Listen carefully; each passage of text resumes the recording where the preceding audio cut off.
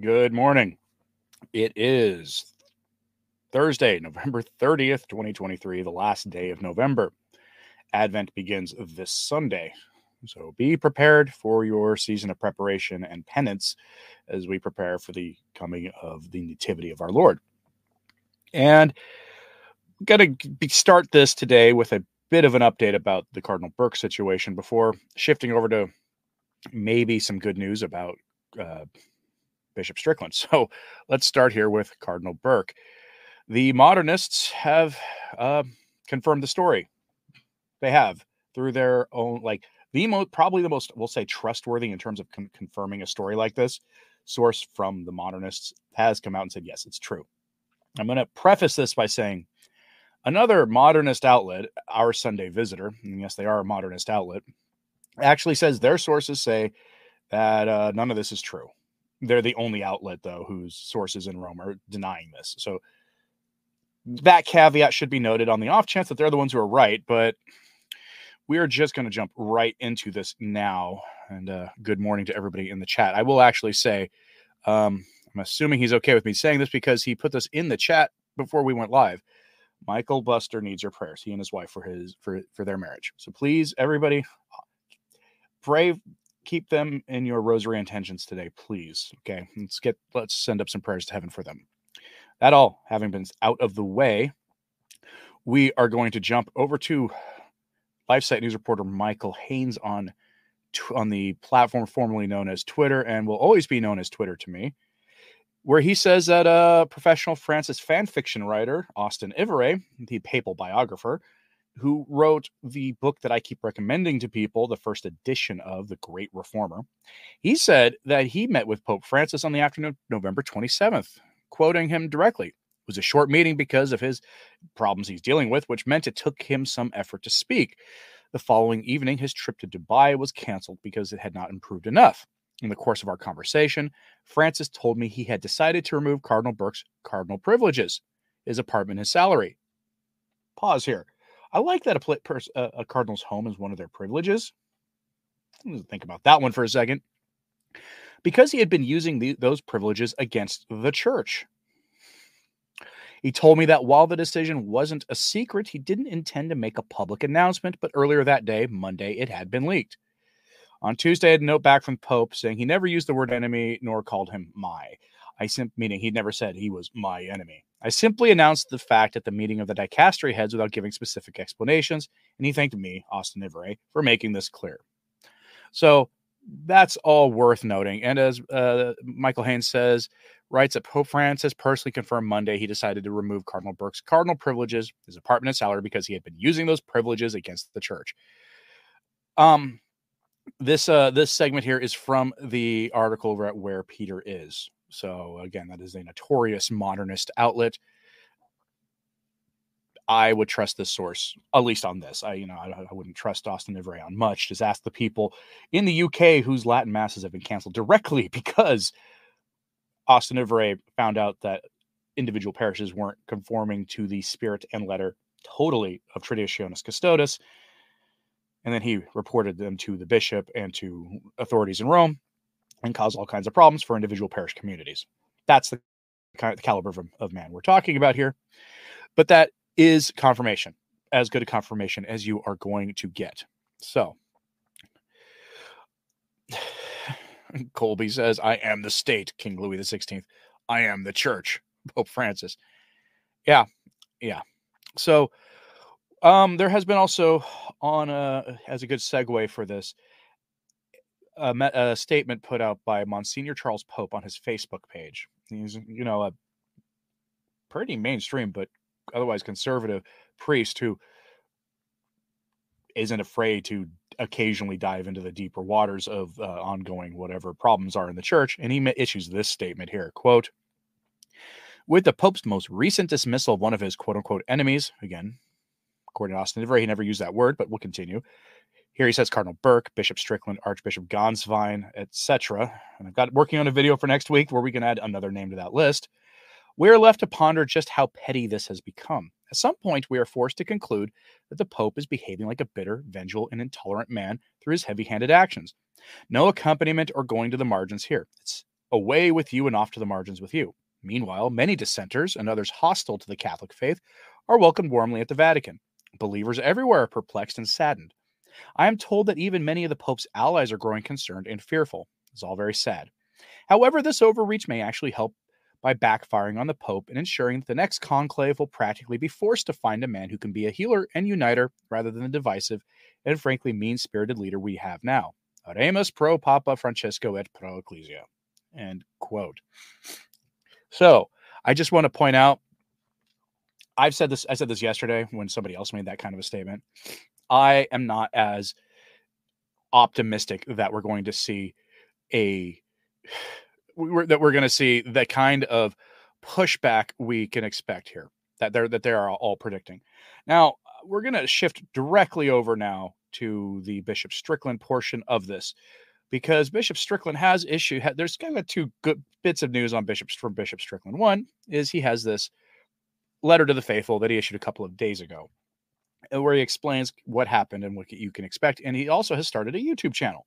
And I will post a link to the YouTube channel of his I'll show it to you here in a moment, and I'll put a link to it in the live chat. And when this is done, I will try to remember to post a link both in my show notes today at returntotradition.org for those listening on the podcast side of things, as well as in the comments here on YouTube. So please, he's only got 2,000 subscribers. He's only got one video from a couple days ago. Let's see if we can bump those numbers up. Okay. So let's start here with his letter to the faithful dated November 27th, which would have been just a couple of days ago.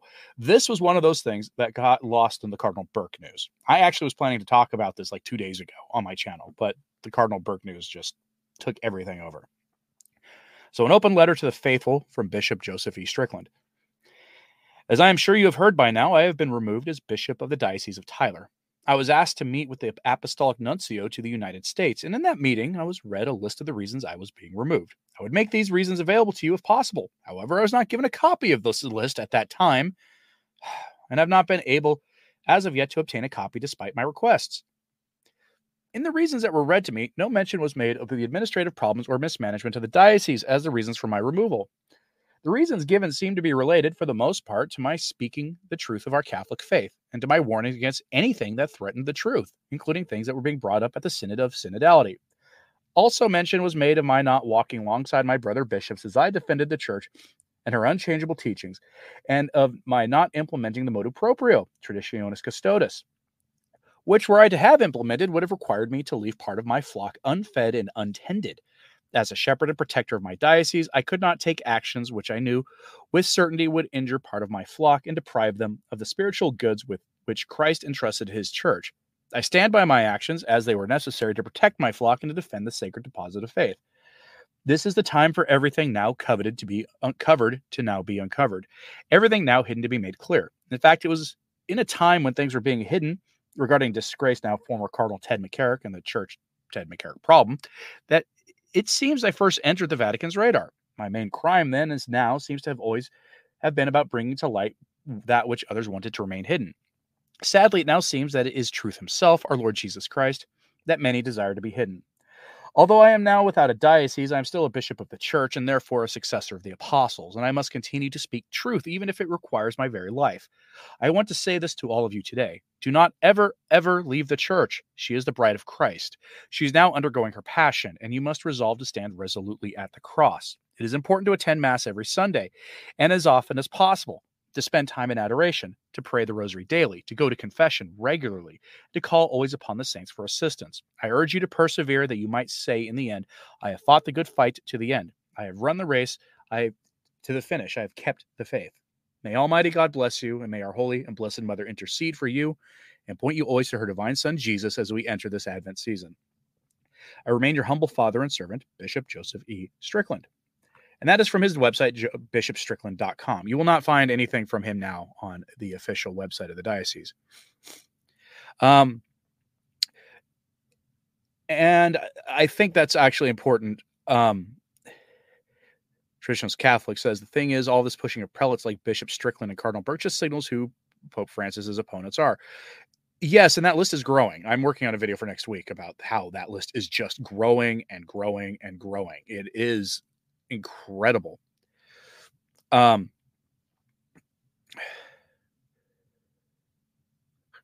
But yeah, that's what I mean, that is what we're dealing with here. It is a growing list, and I'm not confident that this is going to inspire, opposition to a moderate pope in the future. But I want to show you this. Pardon me, still got that cold I'm dealing with. Here is his YouTube channel. Note this. He has less than 2,000 subscribers.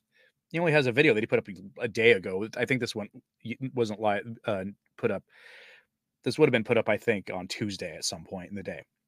It's got 4,500 views. So let's see if we can actually bump those numbers up for the good bishop, because after all, many of you I know support with the work he does and would like to keep up with him and not just have to listen to my often clumsy reading of his letters. So there you will have in the live chat is a link to him. Skunky says in the chat, there are 2,200 plus sidelined canceled priests. They need the support of bishops. Vigano can't do it all himself, and the Coalition for Canceled Priests probably can't do it all themselves either. So please, Skunky, if you've got like data somewhere from a website, email it to me. Send me an email. Link is in the description. I would love to do a video on that, because you're going to find, now, certainly some of these priests, they were removed from ministry for good reasons. I mean, statistically, some of them would be like that young priest who was a traditional priest who fell in love and ran off to Europe to get married to an 18-year-old girl. So not a great story, not a good look. That has nothing to do with him being a traditional priest, but those actions should be called out for when somebody who is, quote, on our side of things engages in bad behavior. This is, but there are 2,200 of these priests who have been sidelined, apparently. So send me a link, Skunky, in an email, and I will definitely look at that in the future. Raven Ray says, this started while I was driving home, so I had to listen to the audio only until I got home just now. Well, thanks for joining us. This is going to be a pretty short one. I'm going to wrap up here in a minute, but you're going to want to check this out because, again, we have confirmation now from one of the most authoritative pro-Francis voices out there, the papal biographer, Austin Ivere, who asked Francis personally if the story was true. And he told him, yes, the story is true, except he never called Burke his enemy. And so he's removing his privileges, which is apparently including his home. So, yeah. Father James Parker told you. Okay. Send me a link to that where if he told you online or on your stream.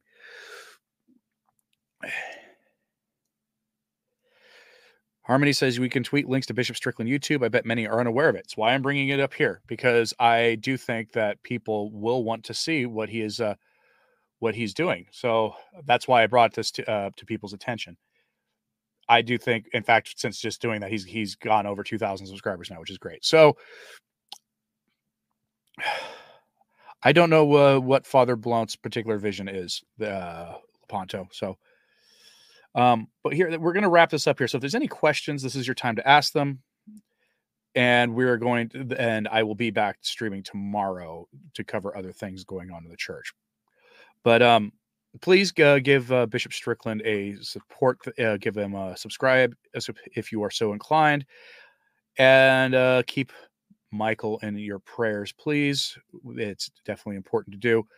And I can tell you this much: this isn't the last we're hearing of bishops that are being forced out of their offices by Francis. So I'd be careful with that, Lepanto, just because the church tells us not to even speculate on the identity of the man of sin, that we will be allowing ourselves to be fooled by it. So, and when we're talking about here something that is extremely private, revelation in nature, this is something that he should work with, unfortunately, the Vatican on. Unfortunately, these days, before any kind of public statements are made about it. That's just the way the church has always done things.